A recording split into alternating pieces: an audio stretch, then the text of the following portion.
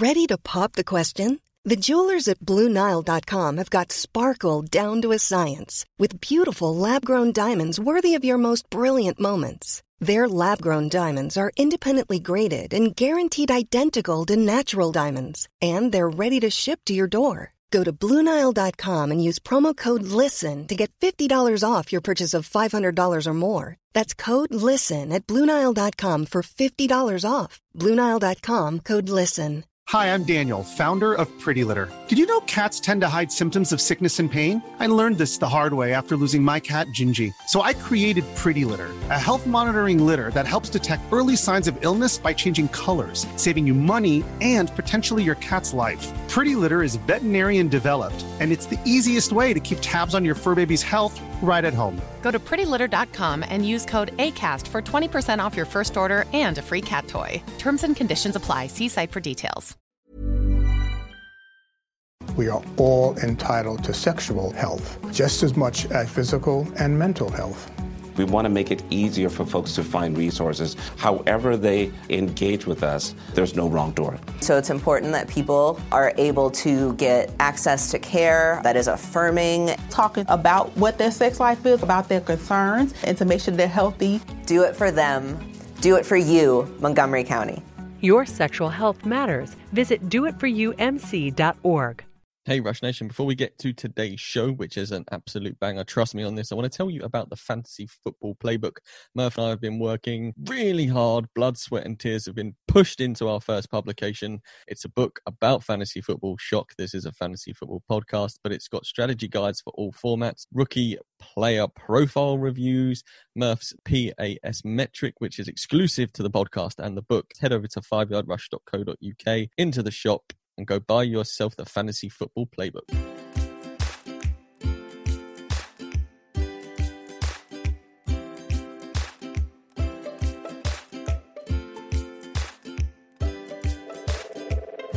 Hey everyone, Scott Hansen here from NFL Red Zone. I hope you're checking out 1 hour of 5 Yard Rush, one of the best podcasts on NFL football in the UK. Yo, what's happening, Rush Nation? We're back. It's Tuesday. There's three of us today. Before we introduce today's absolute blockbuster guest, I would like to start by saying, if you're watching on the video, no, Murph hasn't been murdered and somebody's standing in. He's had a little bit of a trim of his beard. He looks a bit smarter now. It's maybe a bit too short than the Murph we know and love, but hey, we'll get to that later. My mic stand literally broke as I was coming on air. So if you are watching, I'm holding my microphone like I'm on set reporting for the news.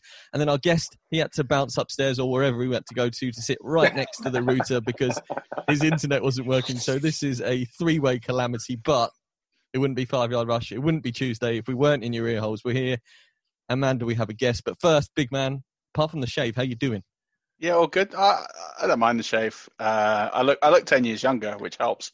So I think it's just the shock factor. I mean, it's been nearly 100 days, right? So been over 100 days. So I normally go and get my beard cut every 2 weeks by the barber. This is why I don't do it myself, because it just cut it far too short.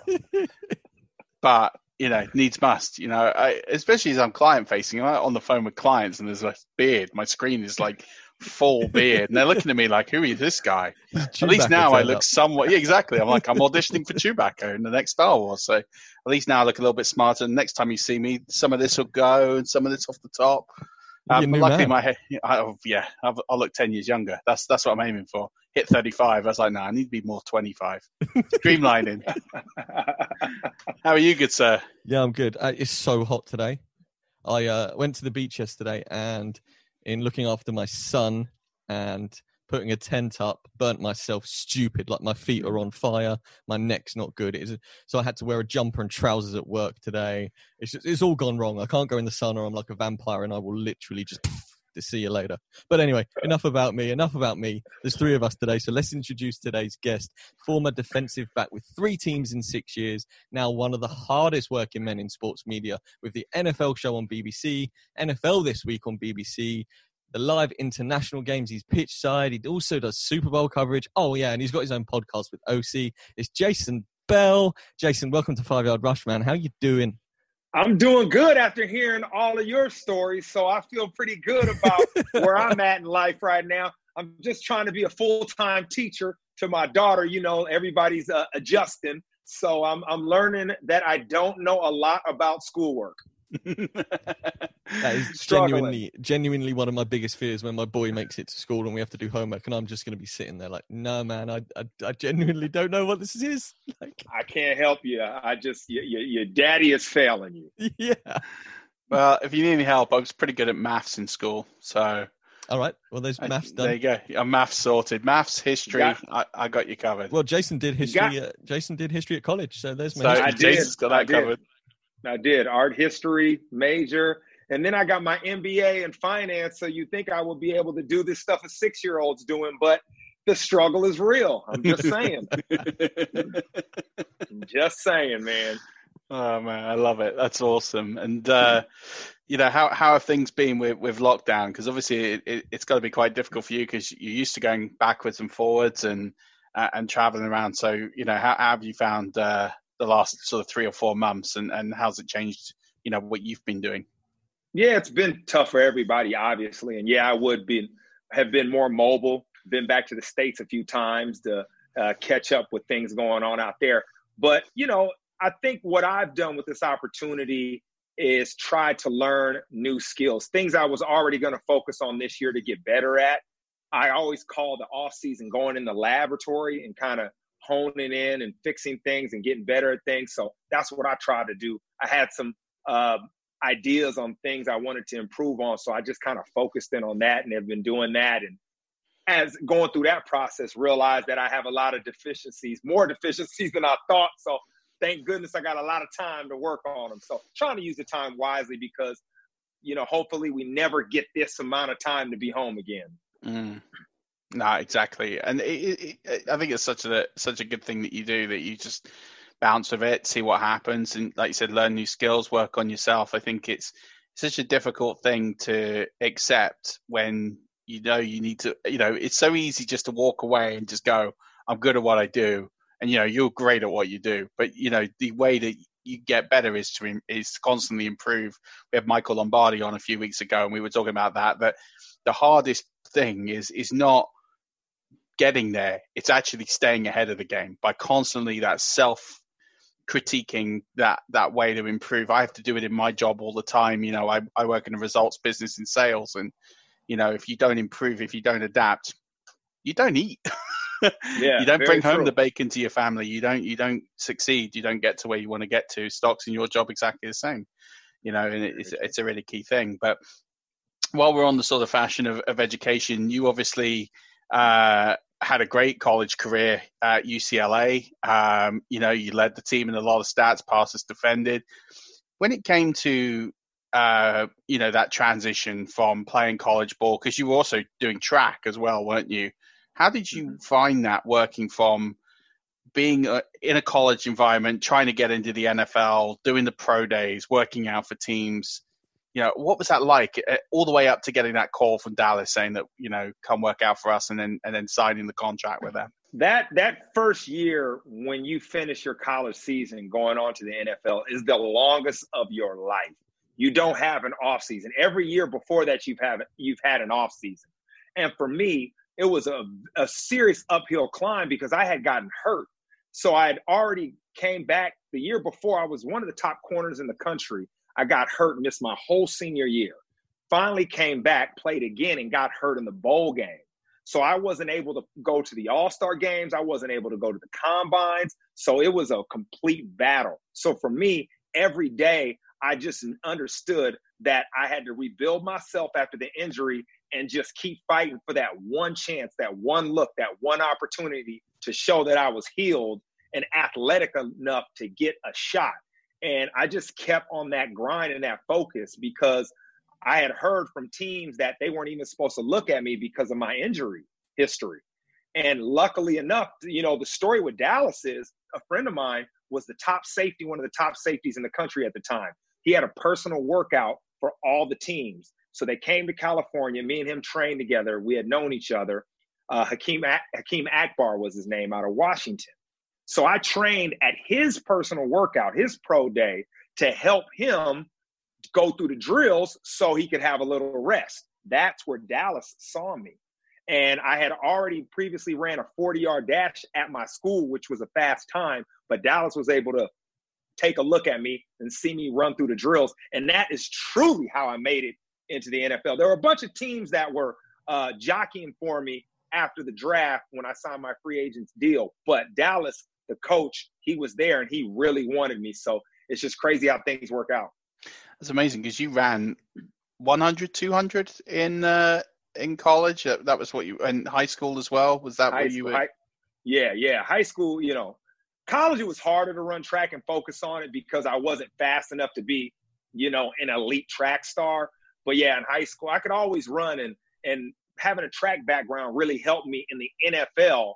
It helped me in college too, but really in the NFL on special teams, because special teams is all about being able to cover a lot of distance and then be able to change gears and redirect yourself. And if you understand how to run in the way that you learn in track and field, it really helps you on special teams. So I attribute track and field to a lot of my success. Yeah, because that's how you got your start, wasn't it? You end up becoming a gunner on special team squad. So that's why you get so excited when you're talking about special teams. You know what you're talking about how important it is to have good special teams units. So I just love it when you get excited and you talk about breaking it down on the shows that you're on. But just to explain for people who perhaps, are getting into the NFL, we pick up new listeners all the time in terms of what exactly a gunner is, what their role is on special teams, and how that, how that really gave you your break and able to establish yourself in the NFL. Okay. I love special teams, so you just opened the door. So I'm all good with that. That's what we want. I got no problem with this conversation.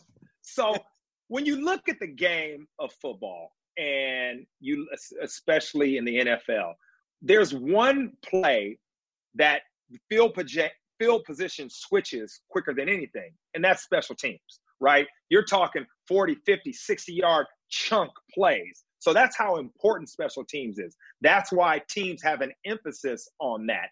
And on special teams, your 2 or 3 top guys are considered starters. That's how the team values them, because they come and they make those kind of big plays. And as a gunner is so important because obviously we understand you punt a lot in football. If you can't make a first down, on 4th down, you punt to change field position. And what you want to do when you punt, you can't get a first down. You want to back that opposing offenses back as far as possible, because statistics show you the longer they have to drive, the less chance it is for them to score. This is why punting and the gunner, which is on the outside, running down to be the first guy to tackle the ball carrier or down the ball inside, the opponent's 10 to 5 yard line is so important because that really helps your defense if you back them up. So it's a very high value position. If you see on teams that win and are successful, like the Patriots, they got a guy named Matthew Slater who went to my college, UCLA, who's one of the longest tenured players on that team and was drafted by Bill Belichick for that role. That's how important that is when you talk about championship football. So obviously, you're slanted towards special teams being important. But do you think it is the underappreciated side of football? Because when we watch it on telly, you never see any of the special team preparation or anything because they cut to an advert and then they come back to the kickoff or they go after the kick, they go straight to the advert, and there's no real analysis on the telly of the special teams play. And then also, as important as it is, there's never anyone flashy mentioned in it. So you don't get your Patrick Mahomes of special teams or your Patrick Peterson on the other side of the ball. It's literally the bit in between the adverts or just before the advert. And we all know that it's important, but maybe we don't know how important it is. And that's why I have a job, because it's my job to now show you why it's important when it happens, because you're right. People skip over it. They don't break it down. And maybe it's because their comfort level with it. But I tell you what, inside a locker room and on a team, it is very valued. It's very important. One thing head coaches do is they come in and they talk about setting the tone on special teams. When you go into a game, coaching staffs always tell you, you have 3 phases, right? Offense, defense, special teams. If you win 2 of those phases, you can win the game. So if you're down on offense, but you're winning on defense and special teams, you have a very good shot. So, yes, sometimes it gets looked over as far as how they portray it on television.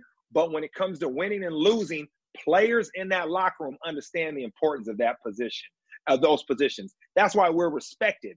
And also realize that's the only time the offense and the defense is on the sideline watching you. They watch us. They celebrate how special teams players play because we're a blend of the offense and defense on the field at the same time.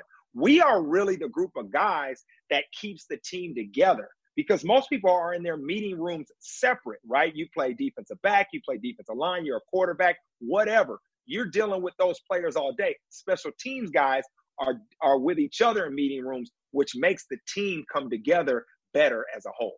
Yeah, and it's so true that they have such a massive impact. If you look at franchises that have struggled for long times, I'm a diehard Buccaneers fan for 20 years. I can tell you the special teams in the last 10 have been atrocious. They still are bad. We had the game in London against Carolina where Bubba Wilson kept fumbling the punts or the kickoffs every day. Fumbled three. That was huge in that game. Massive. That was a huge factor. Yeah, I mean, and then it was so bad that the announcer, when he caught one and returned it for 3 yards, he made a crack. Which I actually knew who was announcing that. It was quite funny. We were sharing the joke afterwards. But Cleveland Browns, same again. You can't really think about how many great special teams moments they had. They've struggled with kickers. They've struggled, and you can tell those teams are investing on one side of the ball or the other, and are almost ignoring special teams. So it's a strange thing that I don't know. From just this conversation, it seems obvious to me that you need to invest. That could be the quickest way to change your franchise, not from a 3-win team to a 10-win team, but maybe taking those strides forwards. Because I think special teams can win games on their own, not just for the 3 phases, but those special plays, they really change momentum, and we see it time and time again. Yeah, and it's not like it's just a group of guys that aren't playing on offense and defense that are on special teams. I mean, we had starters playing on special teams. When I played a lot on defense, I still played special teams. I remember in New York, our starting middle linebacker, Antonio Pierce, who played every snap. When it was a big punt, they put him at the guard position on special teams because they knew the way he blocked, they couldn't penetrate and block a kick.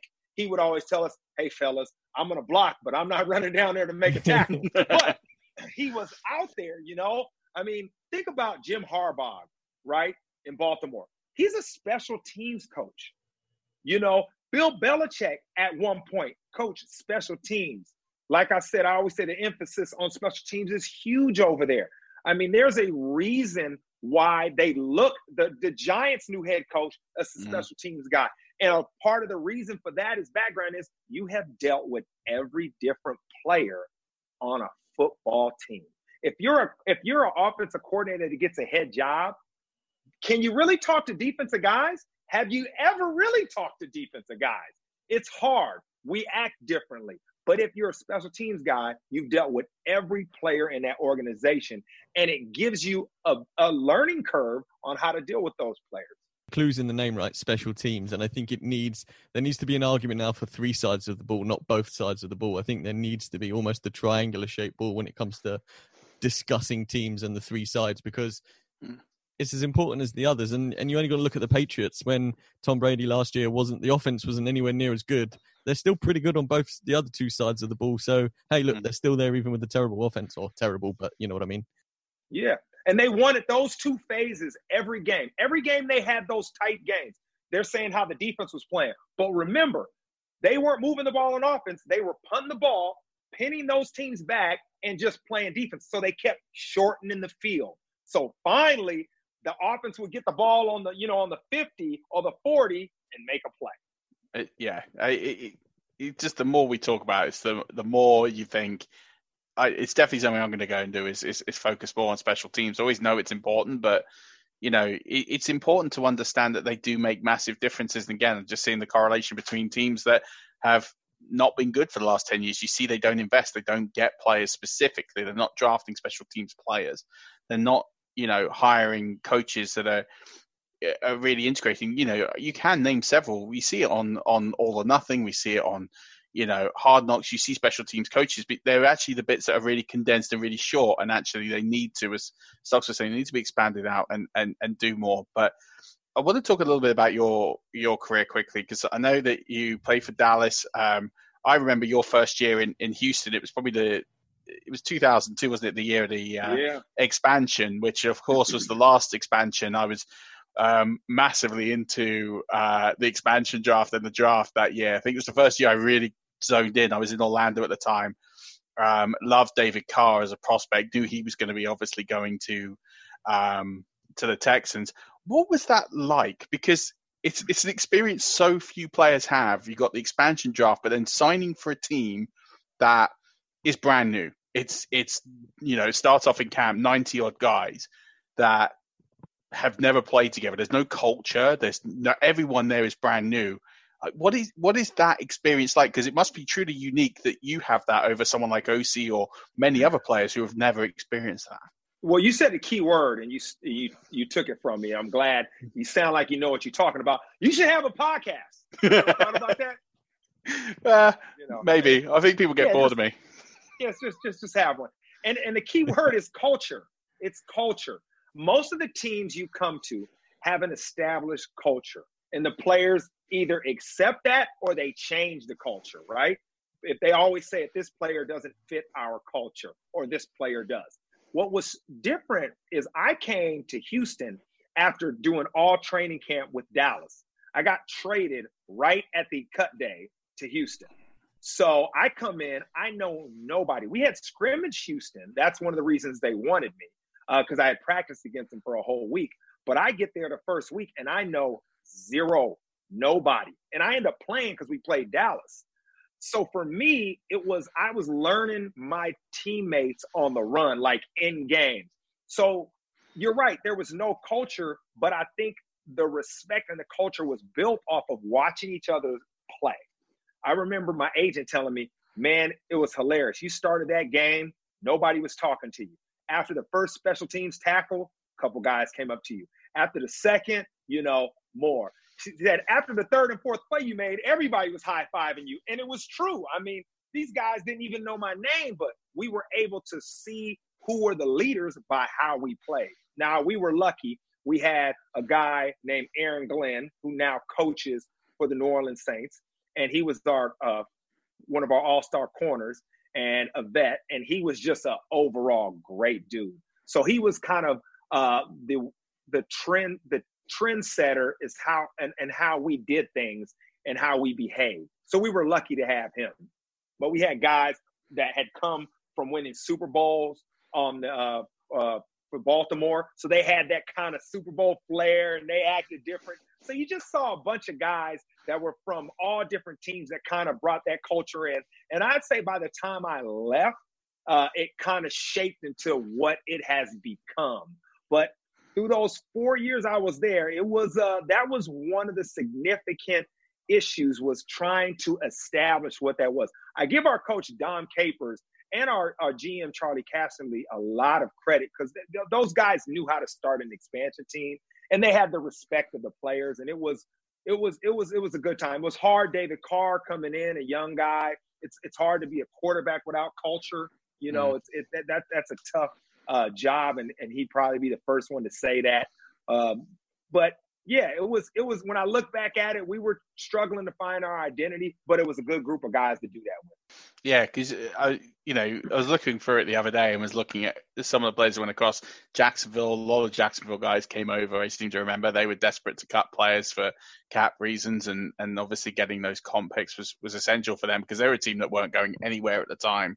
I know they were desperate to sort of regroup and rebuild, but it's just fascinating because again, it's such a unique experience. There's only you 90 guys, those that joined the expansion teams for Jacksonville and Carolina, and that's it all the way from the late 70s to now is just those 200 odd players who have that unique experience of joining an expansion team and going through that. So must be a truly special thing to.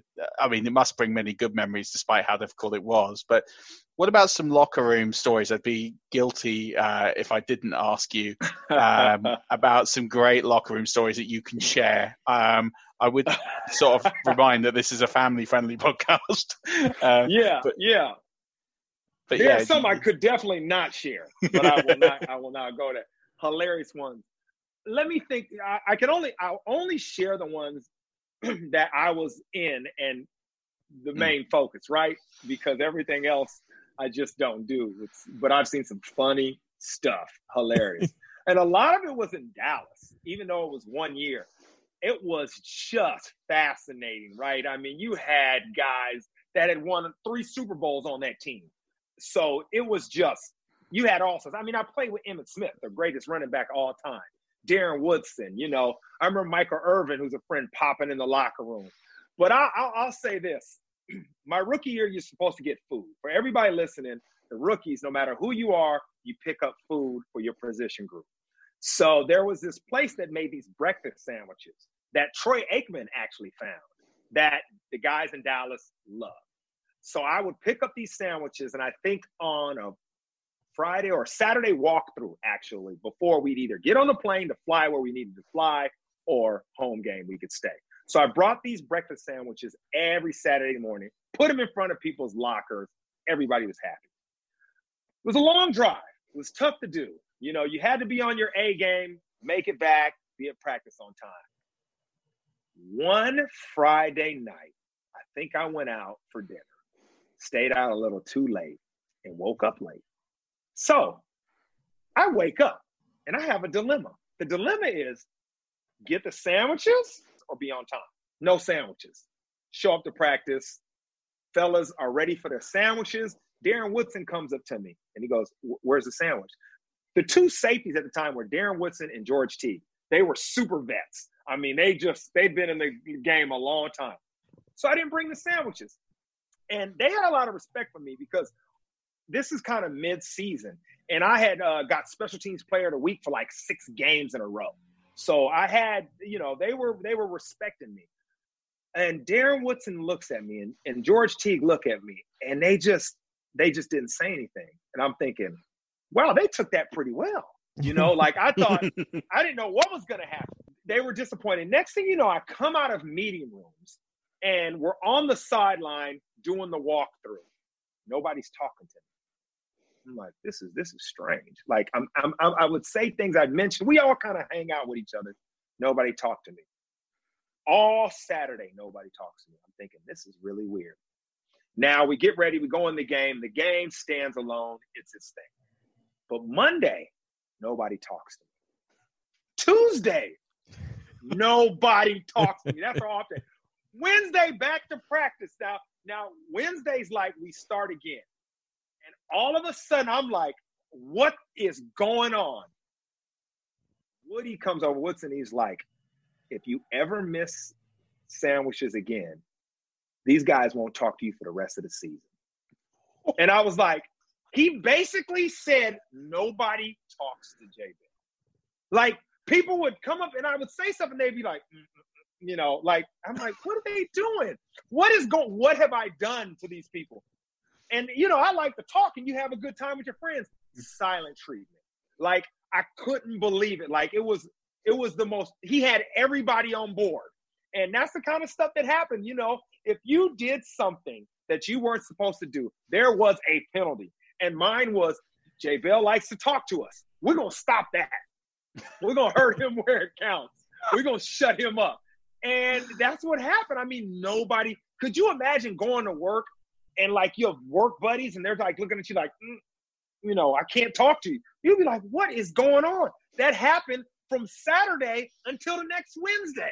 That's ridiculous. So, now in the game, it didn't count because we got to play, right? You got to communicate. But after that game, no conversation. I was like, I never miss a sandwich again. Ever miss a sandwich again. Ever. Never. No chance. It worked. It worked.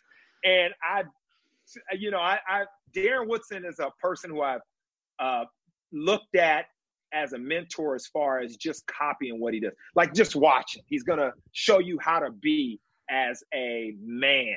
And so it really hurt me that he was so hurt that he would not talk to me and no one else could. So, didn't make that mistake again. So, yeah, that was a good one. That was a good one. That's amazing. I was going to ask if you missed sandwiches again, and I figured, he'll probably say you did. Never. No chance.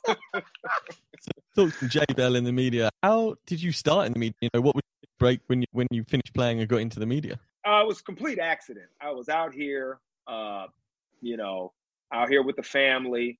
My mother's daughter works here, obviously. My daughter's mother, sorry.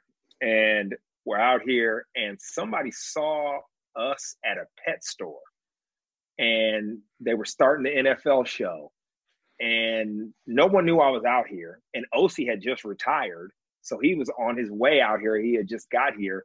And they just said, hey, I think this Jason guy's that plays in town. Let's put them together. Not knowing me and OC were so close as friends. I didn't know he had just retired. I thought he was going to play the next year, but he had announced his retirement. And that's literally how I fell into this. At no point did I want to go in the media. I was working in finance, dealing with athletes, so still around the sport, spending a lot of time around the game just because the people I was working with, but never thought about the media at all. That's what was so enticing about it, is that the challenge of it was what was kind of drew me in, because I was like, I have no clue what I'm doing, and I'm really going to have to work hard at this. And I'm nervous, so do it. And that was really how it went down. Yeah, it's amazing that you can just literally turn up, and then you're in a store living your life, and then all of a sudden someone just comes by and says, hey, yeah, do you want a job? I mean, how many years ago was that now? Well, that must have been 8 years ago? 5, 6 years ago, 6 years ago or so. It's one of those things I think I learned from that situation where, you never know where you're going to be. So don't spend a lot of time worrying about the future and things you can't control, because something can change it in an instant and your direction as a whole, and it'd be okay. So don't spend that time worrying about that. Spend it, trying to get better at whatever you're into, because that might be the next thing you're doing.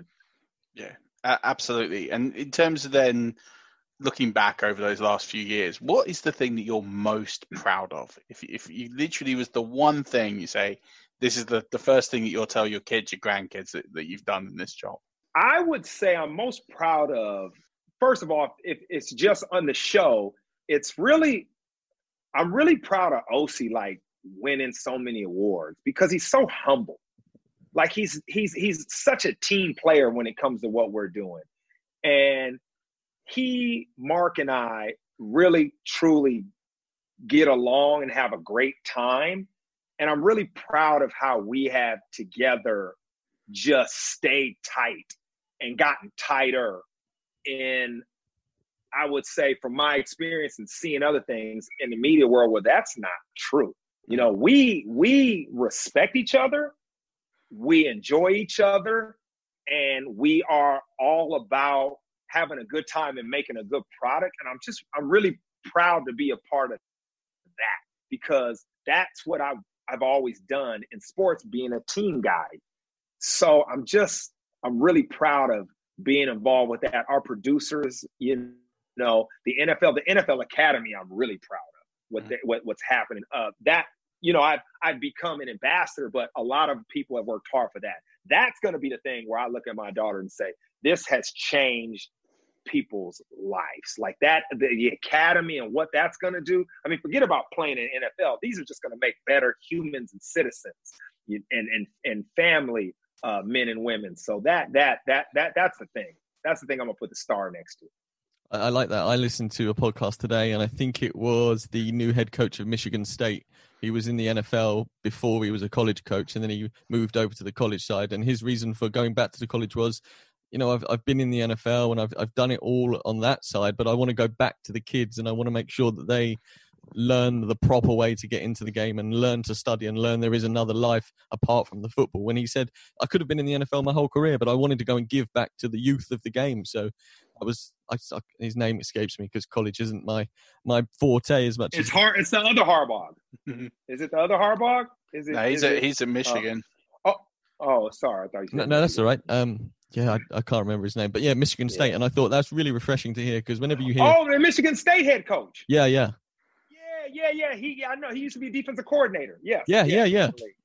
That's him. So we always ask one question to our guest, Jason, and that's if you could give one bit of advice to anybody getting into the passion that they're talking about, writing about, whether it be media, journalism, playing football. I always say model trains, so I've just said it again. Yachting, whatever it is. What one bit of advice would you give them as to how to get into that field?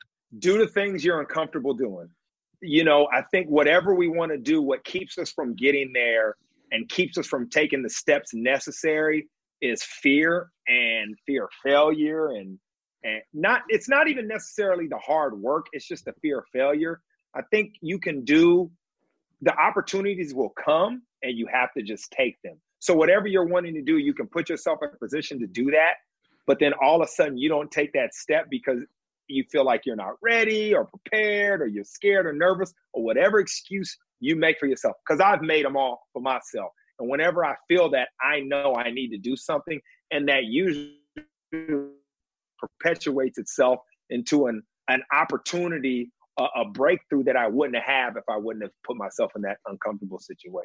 That's amazing advice. And we've not had that. We've asked this to a lot of guests and no one has said that. And it's so true because if you don't do the things that are uncomfortable, you'll never push yourself to succeed. You'll always just end up being comfortable. Everything's nice. Everything's happy. You hit some adversity and then you just don't know what to do. And you crumble and that dents your confidence and it's incredibly difficult to get back. Whereas if you are prepared for that by challenging yourself, pushing yourself, failing. I work for a tech startup and one of our company missions is to fail, but to fail faster. Because as soon as you fail, you'll learn and then you'll improve. And that comes to what I do in sales, that comes to the technology that we build, that comes to absolutely everything. It's good to fail, just fail quickly. Go head first into it, work it out, you learn as you go. If you fail, that's fine. You'll take something away from it. The next time you do it, you'll be better. Or you end up getting to where you want to get to. So love that piece of advice. I think as well, sorry, Murph, to jump in on that. It's like us when Murph and I have just finished writing a book on fantasy football for the 2020 season. And we had a target that we wanted to sell a certain amount of books. And, thankfully to our listeners and people who have seen it on Amazon and stuff, we've smashed past the target, but we were prepared to fail. And one of the things I do in my life specifically is the saying that I go for is there's no losers. You either win or you learn. And as long as you learn from the loss, then you're moving forward. So it doesn't matter if you lose as long as you learn. And fortunately, we haven't lost with the book, but we've learned a hell of a lot putting it out there as well. So we've done both from that one situation. Yeah, I think the best players and some of the best people in every industry, in all different industries, have this uncanny ability to be present in the moment and move on from the last, which is failure, you move on, you keep going. Like, you don't let that take you into the next phase of your life. You learn from it, you adjust, you don't repeat mistakes, but you don't carry the baggage. And if there's anything I try to improve on every day, and I'm still working on, is that a lot of what I do in media and where I can feel myself correct is things I've learned on the field. I know who I am. I know how I think because I was challenged day in and day out as a player. So when I have those emotions in other walks of my life, I know how to adjust because I know how I think, and it's always overcoming those fears. Love that. Definitely. We've got about 2 or 3 minutes left. So just want to ask, because we are a fantasy football podcast, it would be a shame not to ask someone who has played the game about fantasy football.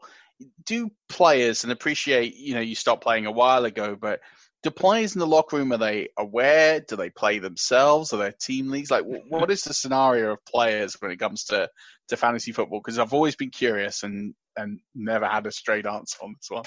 So lucky enough, when I played, we didn't have it. So we didn't have that distraction. It was just it wasn't as big as it is now.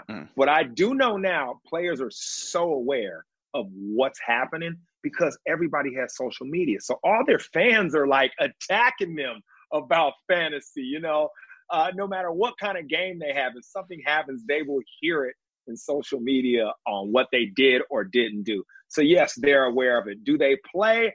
I don't think a lot of guys have time to play, especially during season. Now, when they retire, yes, guys get into it. But they are so aware of that. You've seen people put out statements where they've won a game, but they've let their fantasy people down. That's crazy, right? But it's how it is. So, yeah, they're very aware. And it's cool. It's great for the game. What I love about fantasy is it helps people really understand the importance of what players do and the matchups. The key is the matchups. Football is all about matchups, and fantasy really focuses in on that. And that's what I love about it. You got a receiver and he's this kind of guy. And I'll say, who is he playing against? What kind of defense is that? How do they play? What kind of corner do they have? All those things matter. And that's what's really cool about fantasy. It's put a spotlight on those individual matchups and how you exploit them or crush them. Oh, wait, look, he's playing against Stephon Gilmore. Yeah, no, having none of him this week. So that sort of made it sound like you play, Jason. Do you dabble in fantasy football then? I do not, only because I don't have time, but I'm very aware of it. Like, I don't have time to manage a team. But, when it comes to receivers and DBs matchups, I'm in it all day. Now, you say something about Stephon Gilmore. Say you got a top receiver playing against the Patriots, right? And you think, Stephon Gilmore's going to lock this guy down. But in reality, Stephon Gilmore might play the number 2 receiver, and they play zone over the top of the guy. So you might switch and think, I'm going to go with the second receiver. He's going to have a bigger game. And he ends up getting shut down by Stephon Gilmore. These are the things you got to know. Got to know what kind of defense they're playing. Jason, I'm going to be tapping you up for some of this information because in season I write a lockdown corner article where every week I suggest wide receivers not to play. So I know where I'm coming for some inside information. I like this. We can have a conversation, man. You know how to find me. Yeah, don't you worry. I'm coming. So one final question then.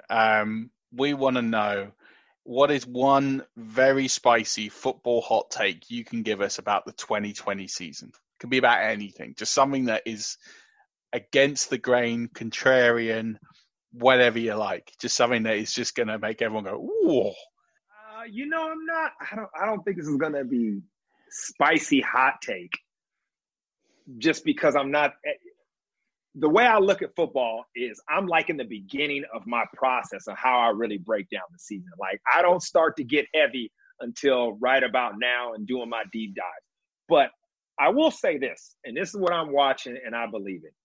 I think Kyler Murray is going to light it up. I think this kid, what Arizona's done, I'm just ready for this. I think we already knew what he can do, but he got better as the year went on.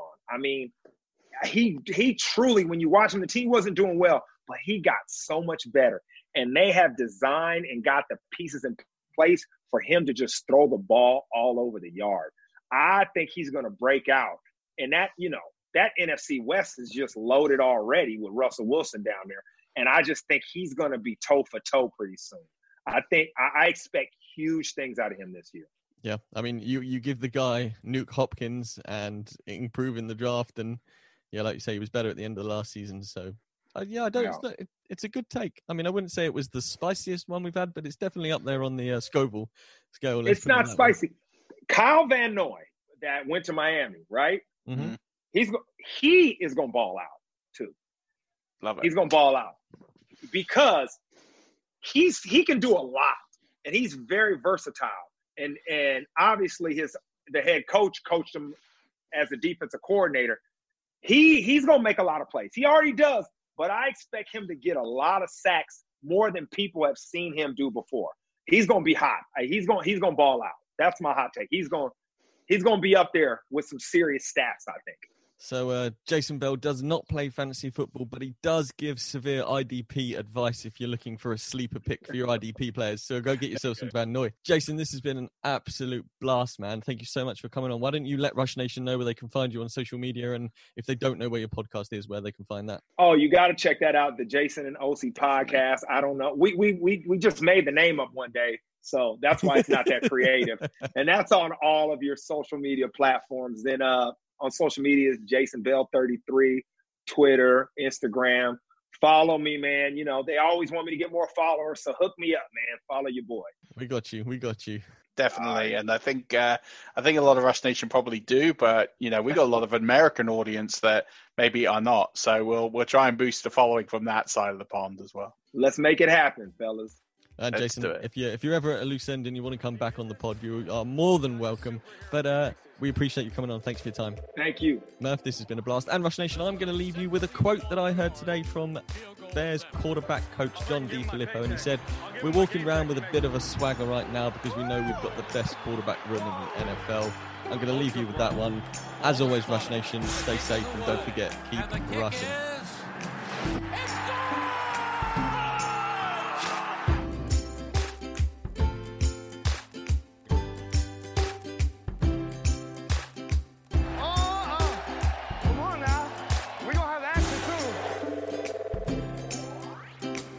The HIV epidemic is not over. HIV is still here. The face of HIV is so diverse. The biggest thing to reduce HIV stigma is just to talk about it. Testing and PrEP and HIV treatment and how effective it is today. Undetectable equals untransmittable. Whether you're positive or negative, there's not a wrong door. Whether it's testing or whether it's treatment, do it for you, Montgomery County. Learn more about HIV testing, treatment, and prevention at doitforyoumc.org. Hi, this is Craig Robinson from Ways to Win, and support for this podcast comes from Invesco QQQ, the official ETF of the NCAA. The future isn't scary. Not realizing its potential, however, could be. Just like on the recruiting trail, I've seen potential come in many forms as a coach. Learn more at Invesco.com/QQQ. Let's rethink possibility. Invesco Distributors, Inc. Hi, I'm Daniel, founder of Pretty Litter. Cats and cat owners deserve better than any old-fashioned litter. That's why I teamed up with scientists and veterinarians to create Pretty Litter. Its innovative crystal formula has superior odor control and weighs up to 80% less than clay litter. Pretty Litter even monitors health by changing colors to help detect early signs of potential illness. It's the world's smartest kitty litter. Go to prettylitter.com and use code ACAST for 20% off your first order and a free cat toy. Terms and conditions apply. See site for details.